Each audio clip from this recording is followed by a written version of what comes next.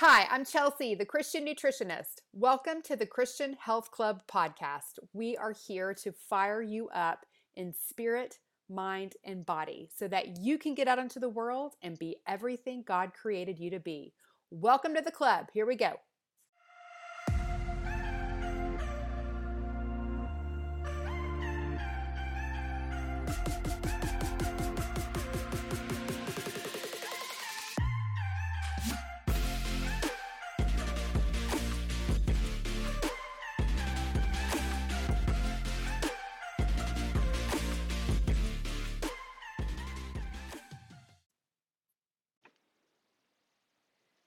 Hey, friends. Welcome back to the club. I just took a big old whiff of peppermint oil to pep me up and get me ready for this awesome topic we're going to talk about today. Today, I want to talk about something, a very common health issue that I see in my nutrition practice. And it's probably the second biggest reason people come to me for help. The first is weight loss, as you might guess, but the second is tummy troubles, major digestive dysfunction that is making people miserable in the form of constipation, diarrhea, constant bloating, and all of those unfun things that go along with it. Now, a lot of people experience problems like these, and they think they're normal because they're common. Let's take me, for instance. Y'all know how I like to get TMI up in here. So I grew up with constipation problems. Back in my teens, my 20s, and into my mid-30s, I had serious poop problems, and they made me miserable.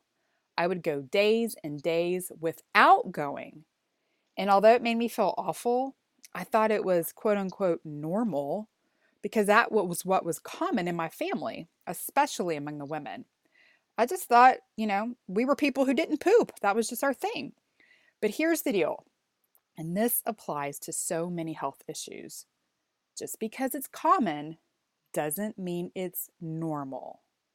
Just because it's in your family doesn't mean you have to receive it as normal.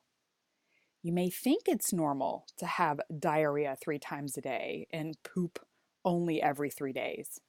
But not only is it not normal, if left unresolved, it can turn into major, severe issues for your entire body. So much about your health starts in the gastrointestinal system, and if that is off, it can detrimentally affect other systems in the body. I've seen way too many people shrug off these, quote unquote, little digestive issues until they grow into a gastrointestinal nightmare that seriously affects quality of life. You may have heard the term IBS, irritable bowel syndrome, and this is often a big umbrella diagnosis that doctors give. But I hate to say, they don't give a lot of answers to, like the why, the how, the what to do about it. I know so many of you suffer or have loved ones who suffer with this. I have dear loved ones who suffer with this. And pretty much everything they've been offered about IBS from doctors are just Band-Aids, medications to mask the symptoms. But Band-Aids aren't answers.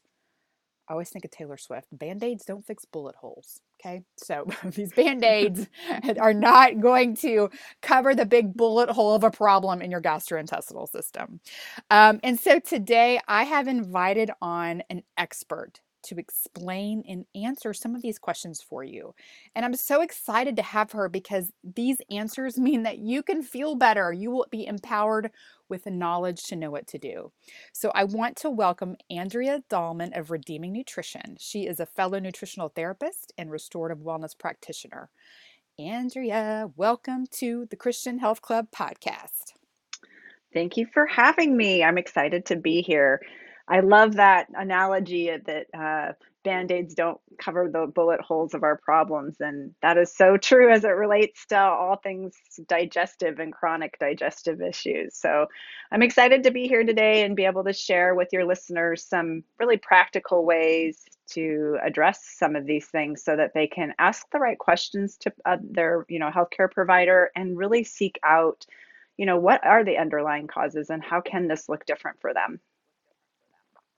Yes. When I think of the term IBS, irritable bowel syndrome, I think of some seriously angry, vengeful intestines and things like not cooperating at all. Like having to run to the toilet 8 times a day or being so full of you know what that you don't even recognize your stomach. It feels like there's an alien there. And it's just so miserable. I lived with the constipation side of that for so many years, just chronic constipation.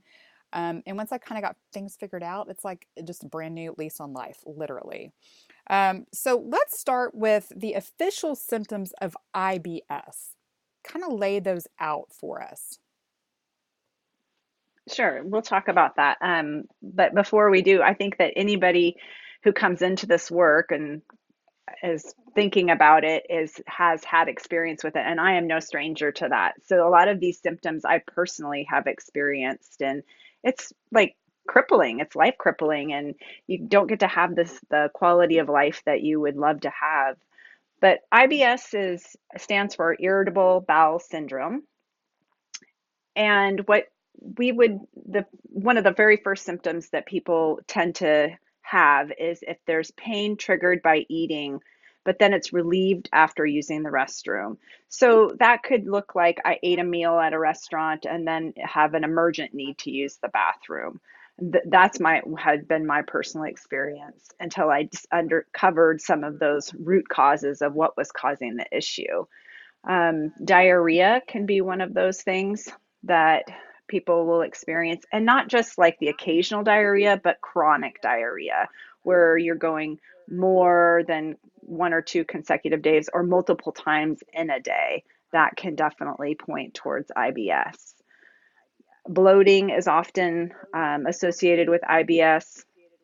And that will really come from people who tend to run on the more constipated side. So as that stool is sitting in the colon, it's creating more fermentation, and then we're experiencing more bloating. So that can happen as a symptom. Others kind of side symptoms could include things like nausea or headaches, and that's from the body not being able to eliminate and those toxins kind of getting reabsorbed back into the body and it having nowhere to go. So it really kind of makes us feel sick all over. So those are some of the main reasons that people get or would be diagnosed with IBS. Okay.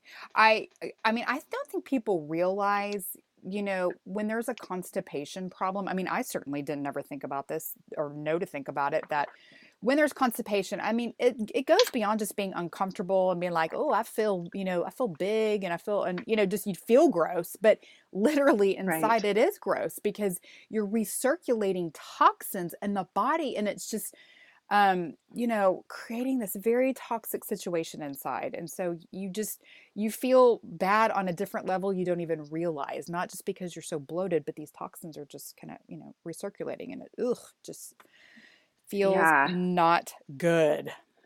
Right. And it really puts stress on other parts of the body when that happens. Like the liver really takes a big hit because all of those toxins then have to go back up to the liver to be to be dealt with and then pushed back out. So there's an impact of being like chronically constipated that a lot of people don't aren't even thinking about beyond just the fact that they're uncomfortable. I personally have, I know you like to share TMI, and Oh yeah. we have talked about this offline, but one of the things that I experienced where I was like, I personally struggled with the IBS, and I remember just feeling crippled when I was on a field trip in college, and I had flown to New York. It was a week-long trip in New York, and they were taking us from downtown New York into a manufacturing plant. I was a fashion merchandising student at the time, and I remember thinking we had to get on the bus and ride on the bus for 40 minutes. And I was freaking out because I knew that I wouldn't be able to, I was worried, because I had been eating food I wasn't familiar with. And I got on the bus and I was so relieved to see a bathroom. But even then, the bathroom being there, I was like, oh, if I use that, everyone is going to know what's going on with me. And Close it quarters. really, yes. Like, I guess my classmates are going to know more about me than they want to know. But it is really, it's so scary for people. And like I said, like just life crippling. I mean, really, So that's like I can't go 40 minutes. Like you can't be feel yeah, safe and fine in a 40-minute time period. I mean, that really right, is just, a quality of life issue. right. Right. And a lot of people will kind of dismiss it, or they'll just kind of put the band-aid on, like we were talking earlier, you're saying earlier, like, oh, I'll just take, either something to make it so that I don't use the bathroom, like a Pepto-Bismol or something like that, or go on the other side and they're like, oh, or I'll take Miralax so that I can go. So, but that doesn't really get to the root cause. And that's really, in my work with clients, it's really what trying to understand. And we'll talk a little bit later on in the podcast about like what are some of those things that people could be looking at. Yeah. Well, when does a person like cross that line from, digestive discomfort, this is, just kind of more irritating to, full-blown irritable bowel syndrome diagnosis? Yeah, that's a good question. And how do you? So I always tell people don't self-diagnose. Like you really need to like these are just guidelines. Like as I go through these, I don't want anyone to be like, yeah, that's me, I have it. So really you should rule out the more serious things, and we'll talk about the more serious conditions, but um IBS is when all of the more serious conditions have been ruled out, then the doctor will say it's IBS. And the way that they determine that is if you are experiencing these symptoms more than 25% of the time. So 12 out of 52 weeks of the year. If you have pain and it goes away after using the bathroom, that's one of the markers that they'll use to say, okay, this is IBS. Um, it's what's interesting is that more women tend to be in in this condition than men, almost twice as many.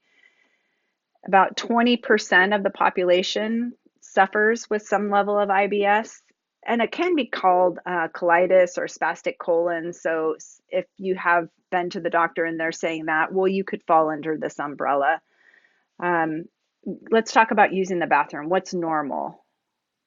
You going having a bowel movement specifically. So Mhm. 1 to 3 times a day would be considered normal.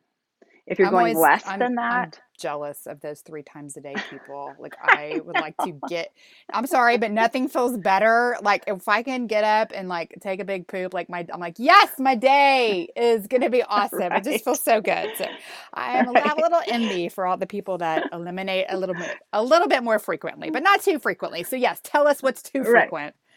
right. So 1 to 3 times a day. And if you think about it, we eat 3 meals a day. We should be going about 3 times a day. Um, and then if it's more than 3 times a day, that's when we get into the questioning of like, is that one too many or is it too many? And then the quality of the stool, of course. So if it's too hard or too soft, that could be indicators that there's something that's off.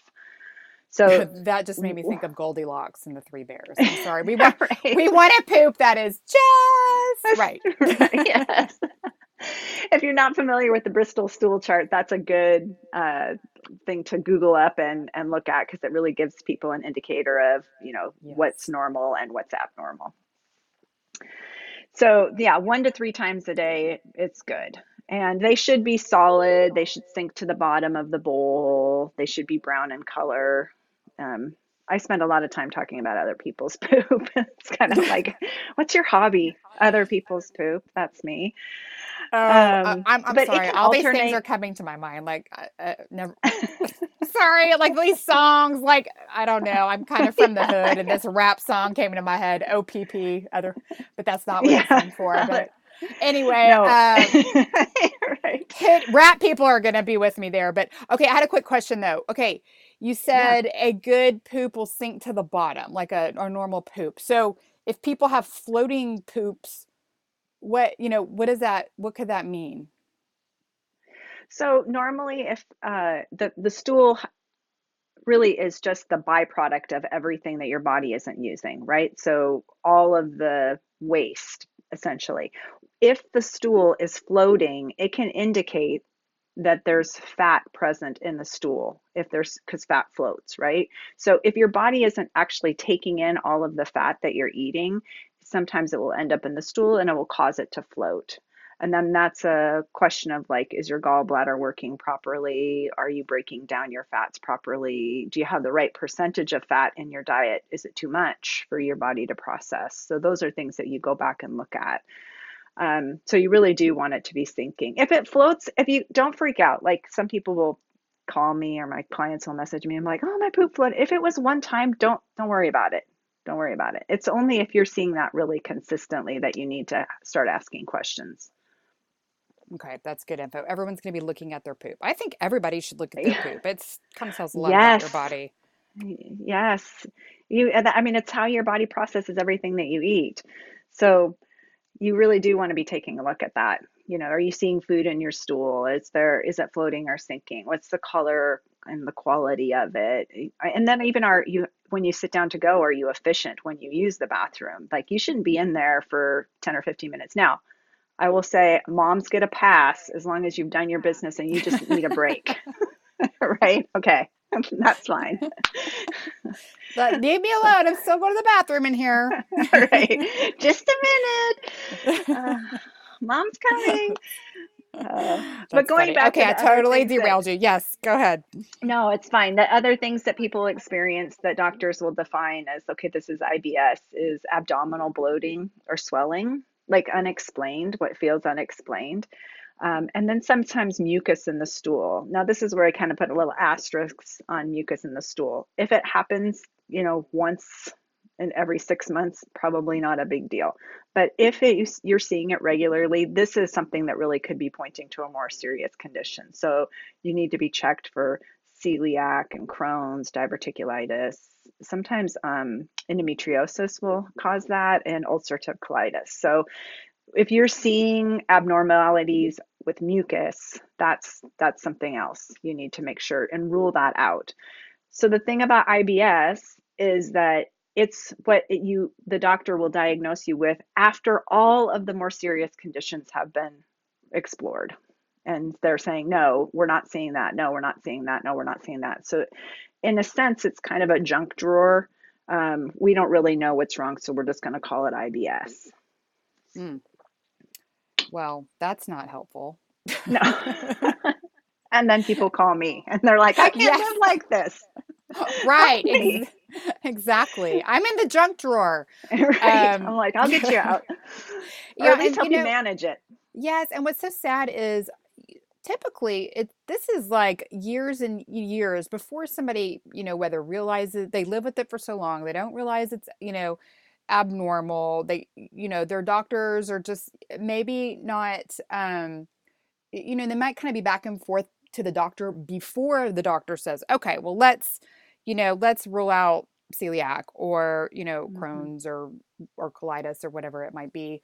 And so, it can be a long process to, and then and be like, well, that's nothing. You have IBS to finally get to this IBS diagnosis. So Yeah, I feel for people in this situation. right. And there's one thing that I try to educate my client population around is like, be your own health advocate. The only person that's going to fight for you is you, and your doctors are doing the best they can, but they're managing the care of a lot of people.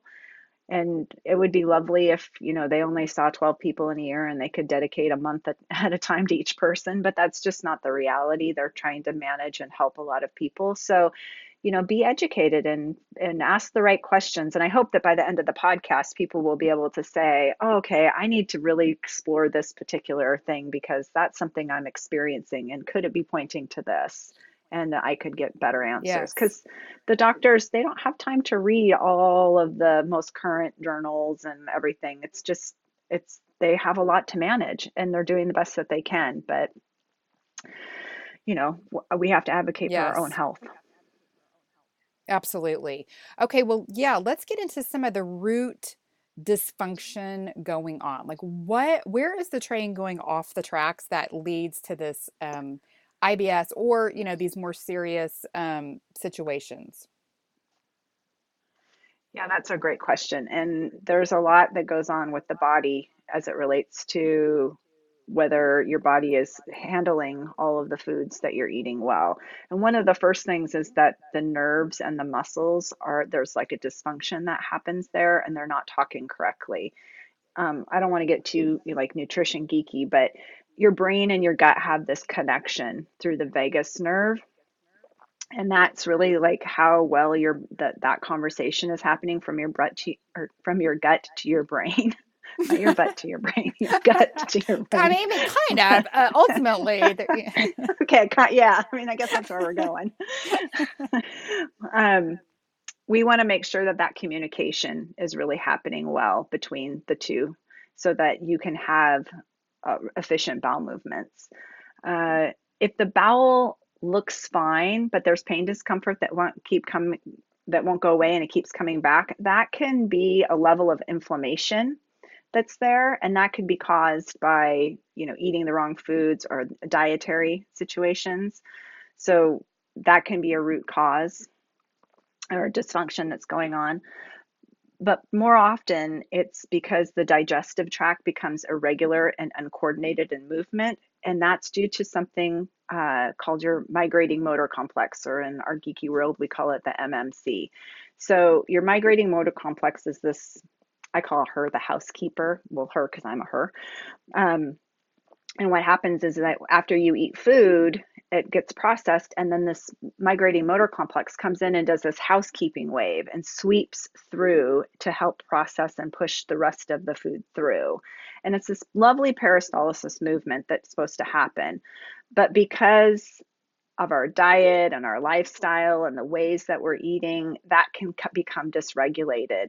And it can become either overly heightened, which is what people will experience with diarrhea, or it can become weaker and that peristalsis slows down and you have low motility.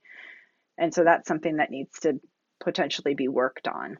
can I ask you a question about the migrating motor complex, the MMC? Um, so you call it a house cleaner. So somebody, that's what comes in, kind of cleans the house, gets the peristalsis going where the, you know, poop's going to be kind of squeezed down the system.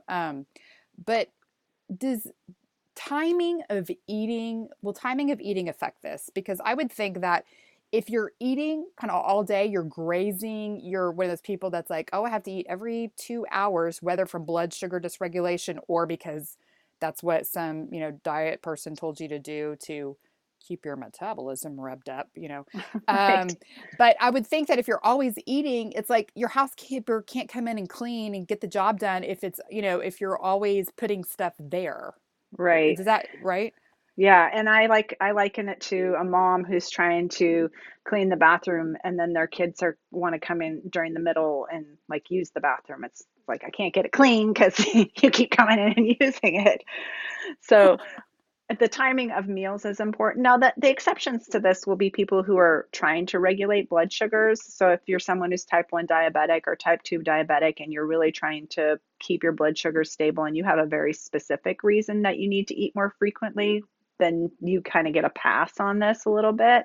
There's ways to work on that, but and that's a little bit more technical. However, for the rest of the population, having three main meals a day is better, and having that spacing of 3 to 4 hours between those meals so the housekeeper can come in and do the wave. And I think I'm from Seattle, and the wave, the migrating motor complex needs time between meals to come in and do that housekeeping wave. Yes. I mean, it makes So sense. yeah. So in that, if that's ideal. And I love intermittent fasting for that reason too, because when we can kind of shorten those windows, like our eating window, and get a good fasting time, we really get a great digestive reset as a result, as one of the side effect benefits of intermittent fasting. And there's lots of different ways to do intermittent fasting. And if you're not familiar with it, like start off with a larger eating window and a shorter fasting window, and then, adjust until you find something that works best for you. Yes, that's good advice.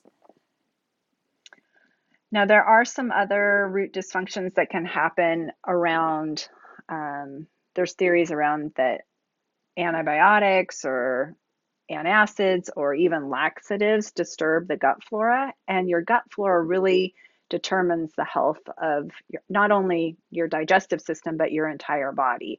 So if the bacterial strains get out of balance, your healthy versus your dysbiotic flora, that can affect the IBS symptoms for sure.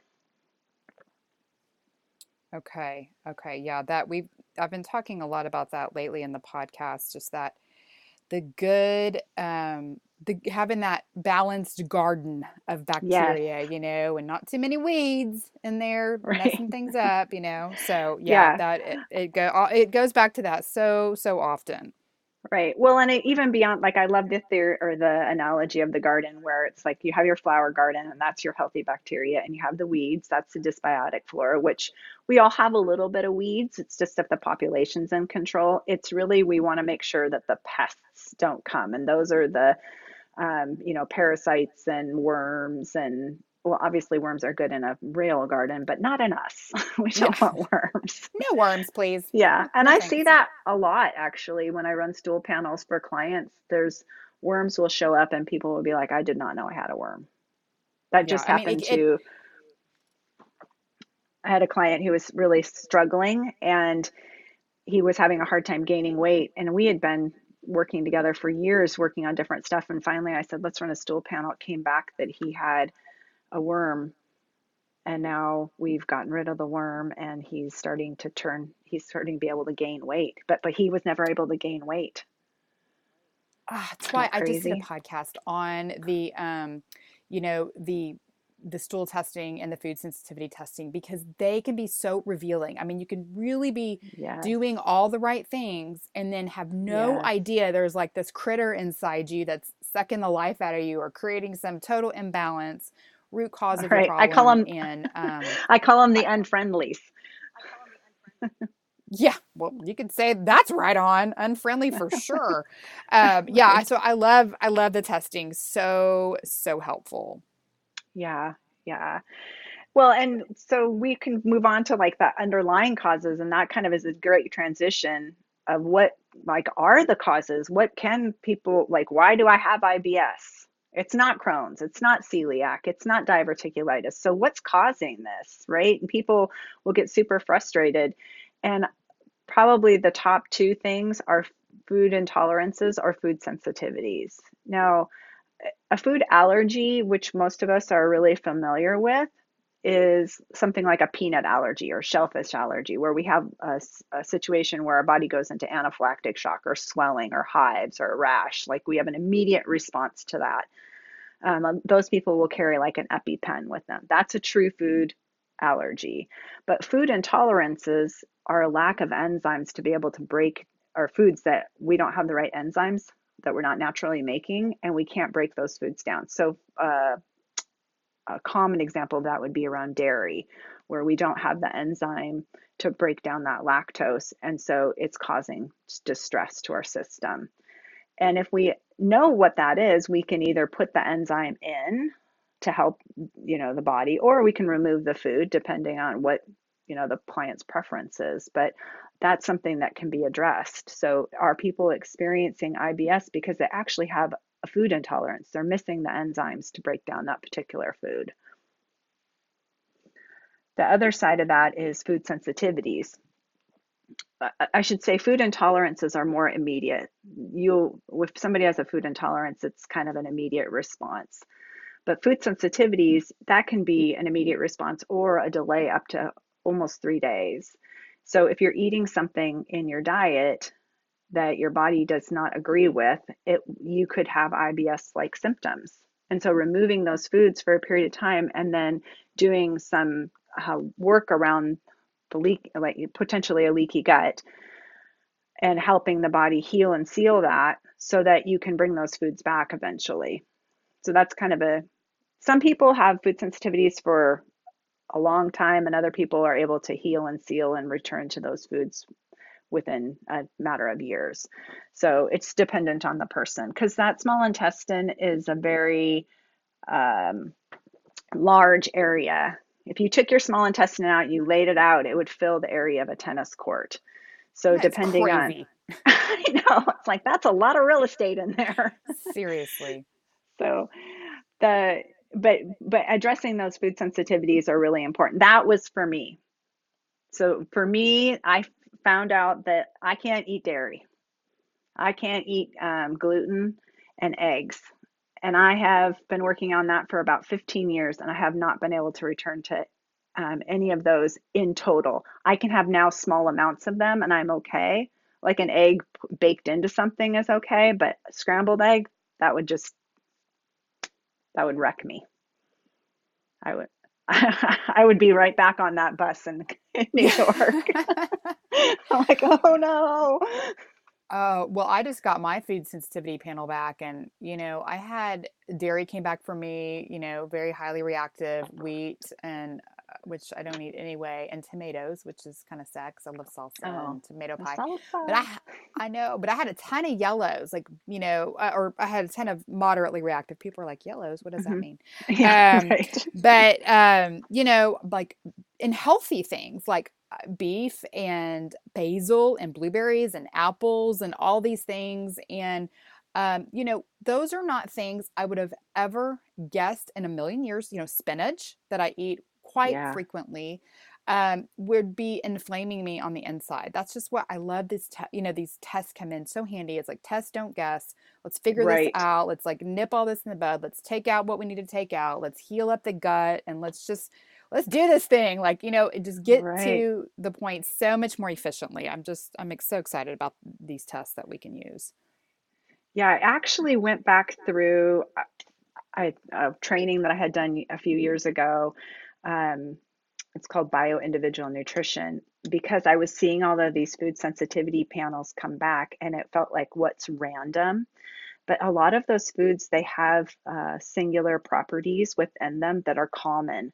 So what's interesting for me when I look at a food sensitivity panel, maybe like mushrooms and bananas or something like a big long list, and I'm like, oh my goodness, these actually have a phenolic component or an oxalate component or an amine component. Yeah, if you have a high phenol food or a high oxalate food or a high amine food, sometimes when you look at that list, it's that you need to reduce the loads of those foods.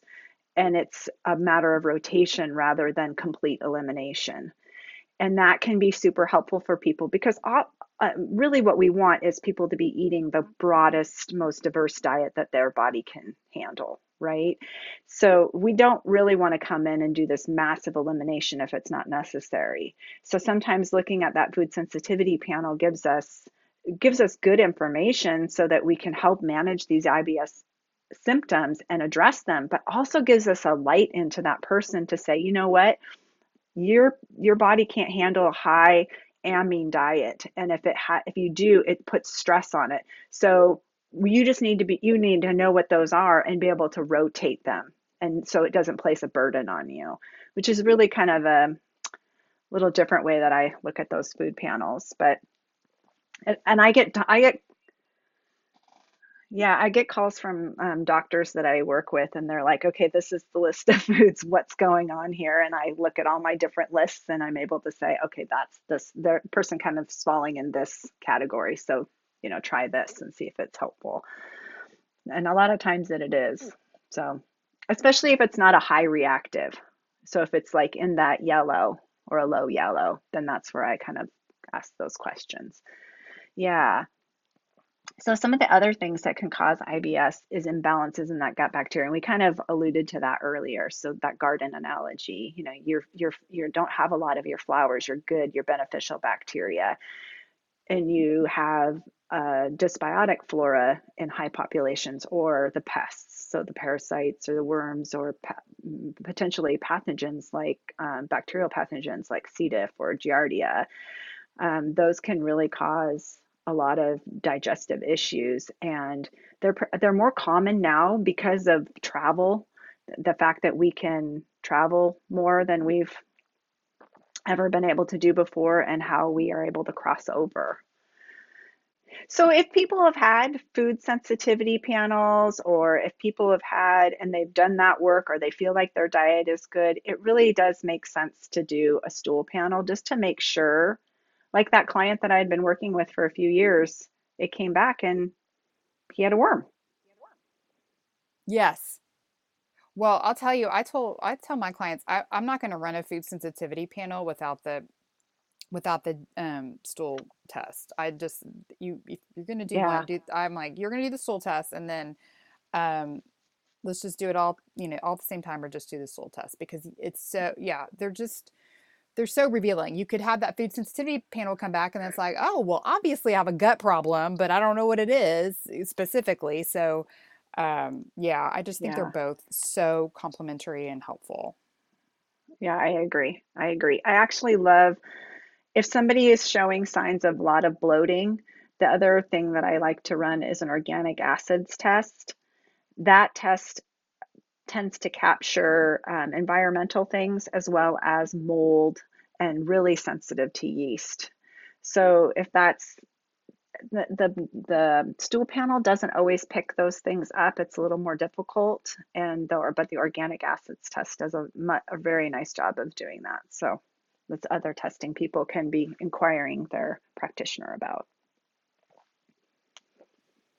Okay, good deal. Well, that's a lot. That is a lot for people to consider, if they're experiencing that.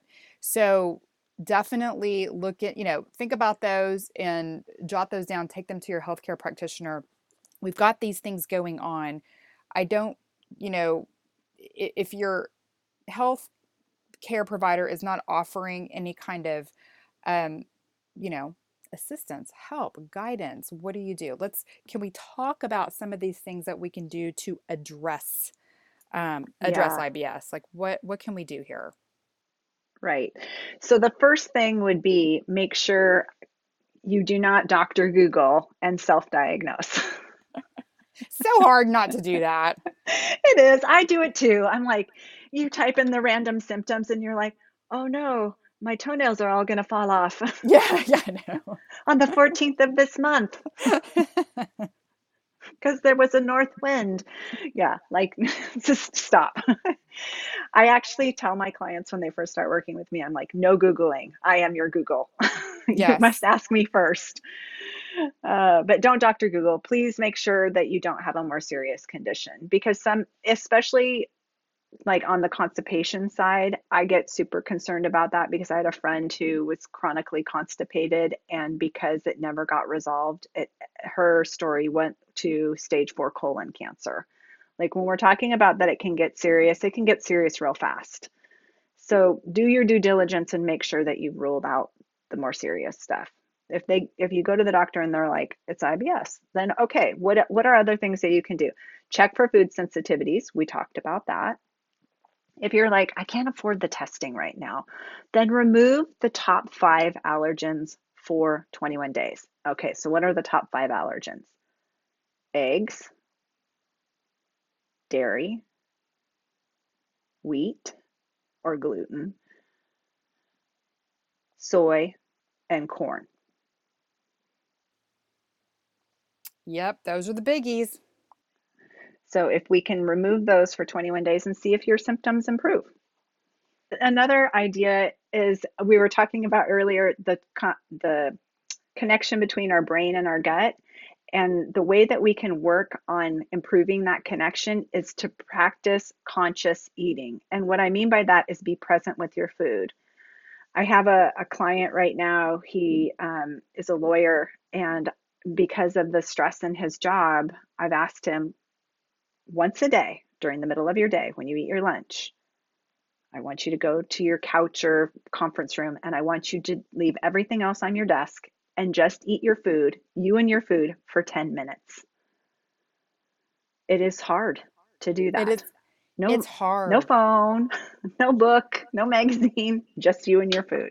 Yes, I'll tell you, and I of course we know this because this is how we were trained, and so that you have to be in that parasympathetic relaxed state for your Mm, body to be ready to receive that food, right, and to release the gastric juices, to break it down, all that stuff. But right. we're so busy, and I think this is one of the reasons that I recently, my panels came back kind of so much worse than I thought, is that because I've been so busy, I've been rushing through my meals more. I'm like, oh, it's not a big deal if I just sit here while I'm working on the computer and eat my food. But you know what will happen is an email will pop up, or something work related will pop up, and I can feel that like shooting of Yep. cortisol, because I'm like, ooh, that Hmm. just like set off, that just made me stressed to think about that.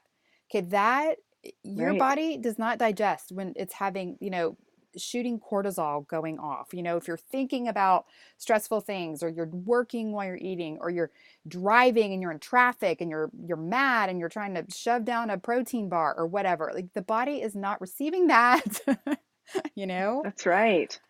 That's right. Yeah, So and so be, it yes, it be, does I like take that. practice, and I Practice tell conscious clients like eating. Be present you're with not your going to be able to food. do it 3 times a day, maybe. Maybe you can only do it for one meal, but start there. Yes, it's better than zero meals. And I also like to, Right. as we are here in the Christian Health Club, I like to remind people that one of the best ways to really kind of come quickly into that relaxed state is just to say thanks over your food. Just that gratitude, just being Mm. grateful, thanking God for the food, and that it has been, Mhm. provided Yep. to you, and that it, sustained you. That just really helps everything just kind of relax. And so I think that's just kind of saying grace over your food. I think that really, really helps. Yeah, I agree. So another and we talked about this with the stool panel. So check on your digestive system. Have a stool panel run. Go to someone, and I really prefer the GI map, which is DNA sequencing. It's a little bit different than having a culture done. Well, what I love about having a stool panel is it not only tells you what potentially is dysbiotic, it also tells you what your good populations are. And that's really important because we need to make sure the healthy flora is in healthy populations. Otherwise, it leaves us more vulnerable for those other dysbiotic or pathogens to grow. So we want to make sure that they're balanced in the right populations. And that can really, the stool panel gives you visibility of that. Digestive support, that can look like enzymes, what we were talking about earlier, if your body's missing enzymes. And I kind of mentioned that the liver takes a hit when you've been more chronically constipated, so perhaps some sort of liver support. I would work with a practitioner to determine what is the best for you. And then probiotics, I think, are a good add. But if you're new to probiotics and you've not been taking them before, less is more. So don't go after like the 200 billion. Start with like a smaller, a 5 billion or a 10 billion. And that can help with the reseeding and repopulating of bacteria. A lot of those are that we take as a probiotic are just transient, meaning that they're just going to pass through. But those, they have a very definite benefit because some of them die in the system and then feed our residential bacteria. So there's a very delicate balance there, and you can help the populations by taking a probiotic. If you're somebody who's been suffering with diarrhea, you're more on that side of the IBS, make sure that your electrolytes are that you're supplementing there. And that is easy. If you do just plain coconut water a couple times a week, that's a beautiful way to help restore electrolyte balance in the body because coconut water has naturally occurring electrolytes. Yes, I love that for rebuilding that electrolyte balance. Right. I don't love the Um, taste of coconut water. I do have to say yeah, that, but right. And you have to have the plain because I mean, it would be lovely to have like the fruit juice flavored one, but no. yes. Okay. So, if you're someone who struggles with the bloating piece of IBS, you're going to want to watch fructose, sorbitol, and xylitol. They really create stress in the GI tract for some people. Now, fructose can be in the form of fruit as well. So, for some people who really experience a lot of bloating, that potentially can be because of fruit. So, no, I'm not saying don't eat fruit. I'm saying be aware of that. I like people to eat fruit by itself. That's a great way to understand Yeah, if that the was going to fruit be is my causing the question. bloating. Hmm. Yes, for sure. Uh, What foods about, that tend, oh, go ahead. I was going to say, foods that tend to cause IBS or kind of stimulate it are things like chocolate, coffee, soda, and really high fat foods. So think deep fried foods like French fries. Probably shouldn't be eating those anyway. Right. Maybe But one. chocolate and coffee, I know. Sad that face. I I do like the chocolate and coffee. What about vegetables? Sometimes those can be a little bit bloating, but you'd recommend that they are, or and what I recommend typically is to cook them as far as opposed to eating them raw. That's a little bit harder to break down in the system. Right. I think if you're more, yeah, if you're digestively compromised, I say cook 75% of your vegetables and only do 25% raw and see how that works for you. Yes, I think that that can be helpful. It's kind of just giving your body a head start on the breaking down of the food. So Right. yeah, I think that's Right. definitely Right. helpful. Yeah, for sure.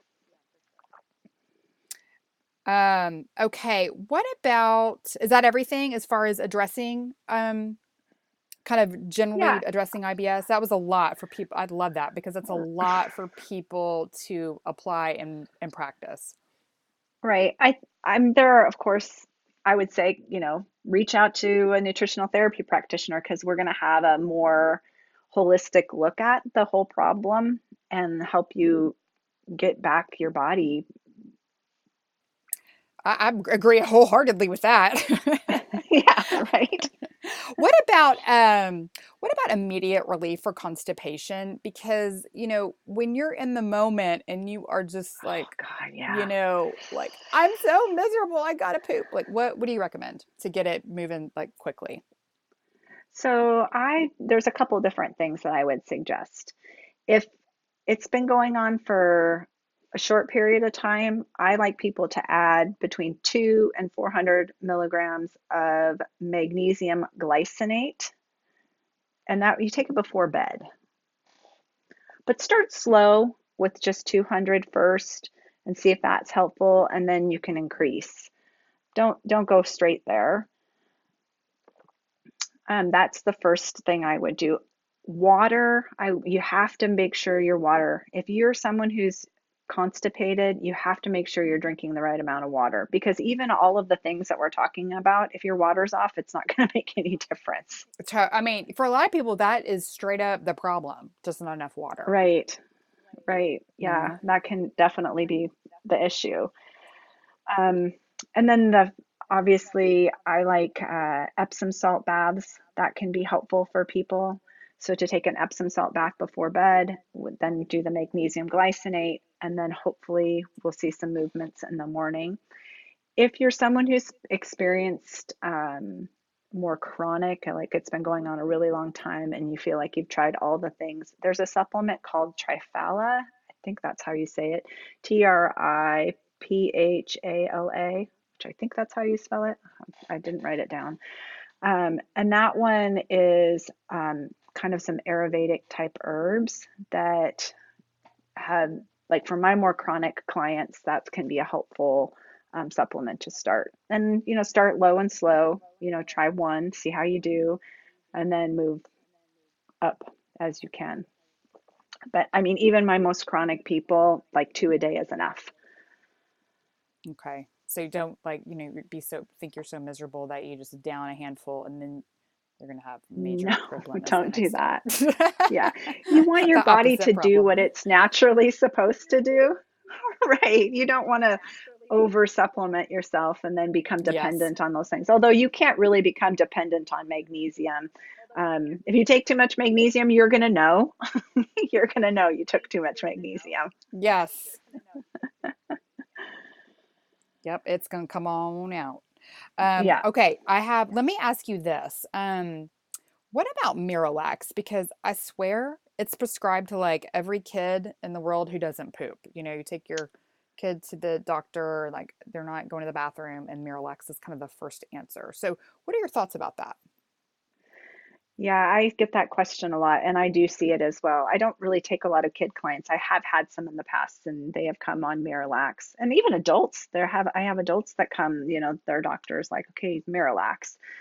I think that there are a very rare and specific reasons why potentially someone actually needs Miralax.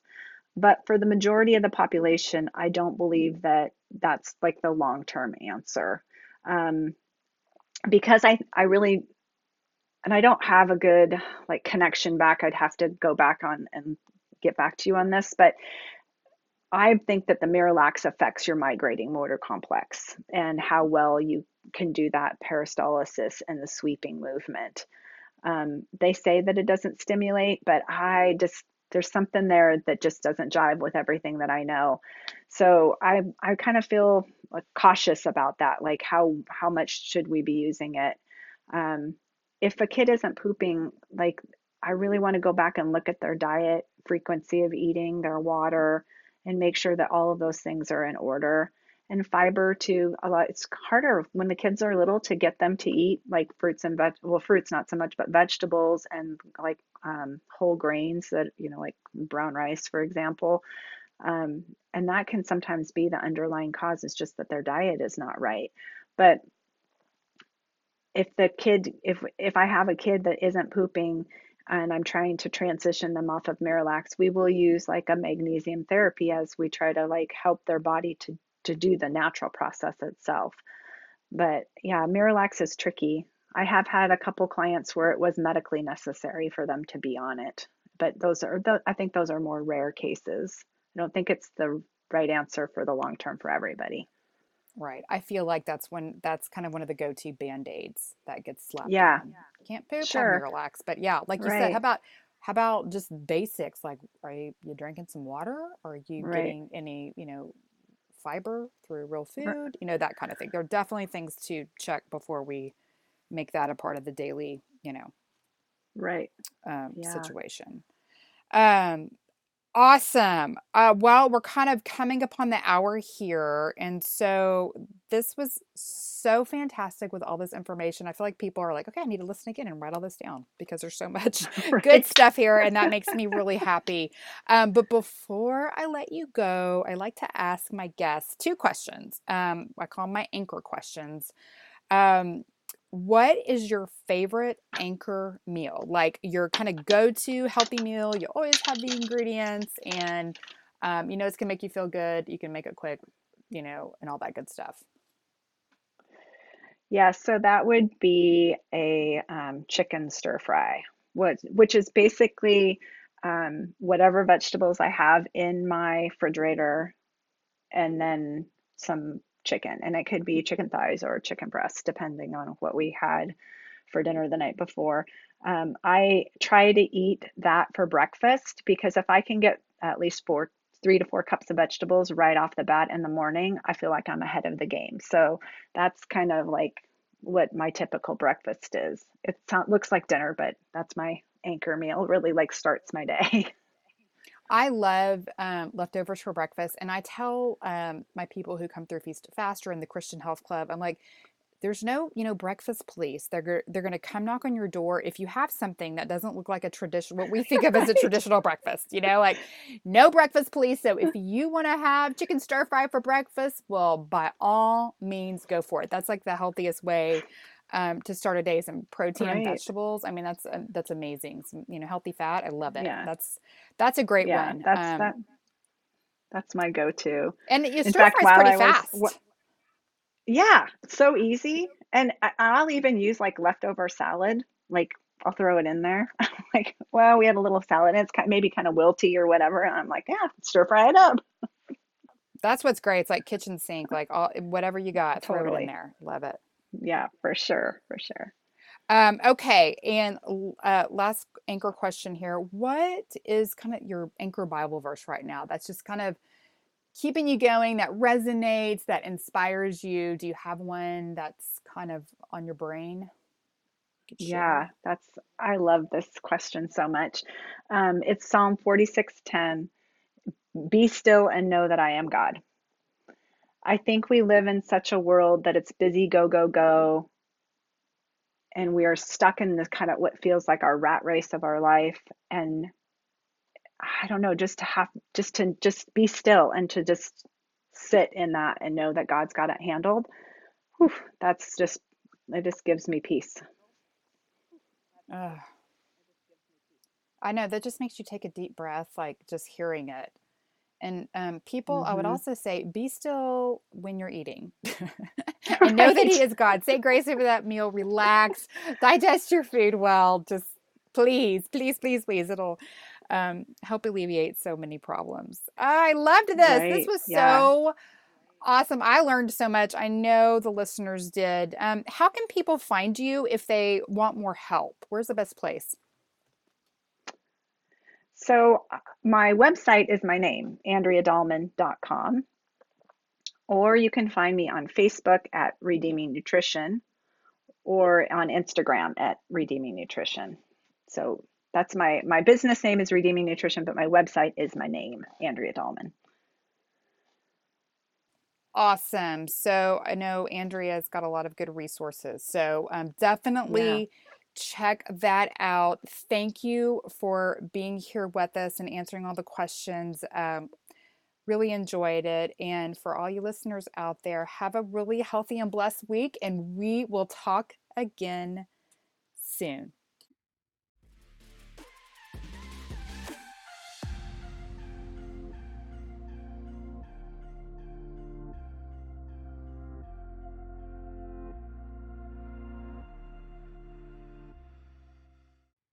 Hi everyone, remember that my mom is an awesome nutritionist, but she's not a doctor. The information in this podcast is not intended to diagnose, treat, cure, or prevent disease. Always talk to your doctor before making changes to your nutrition or exercise program. Thanks for listening. Have a healthy and blessed week.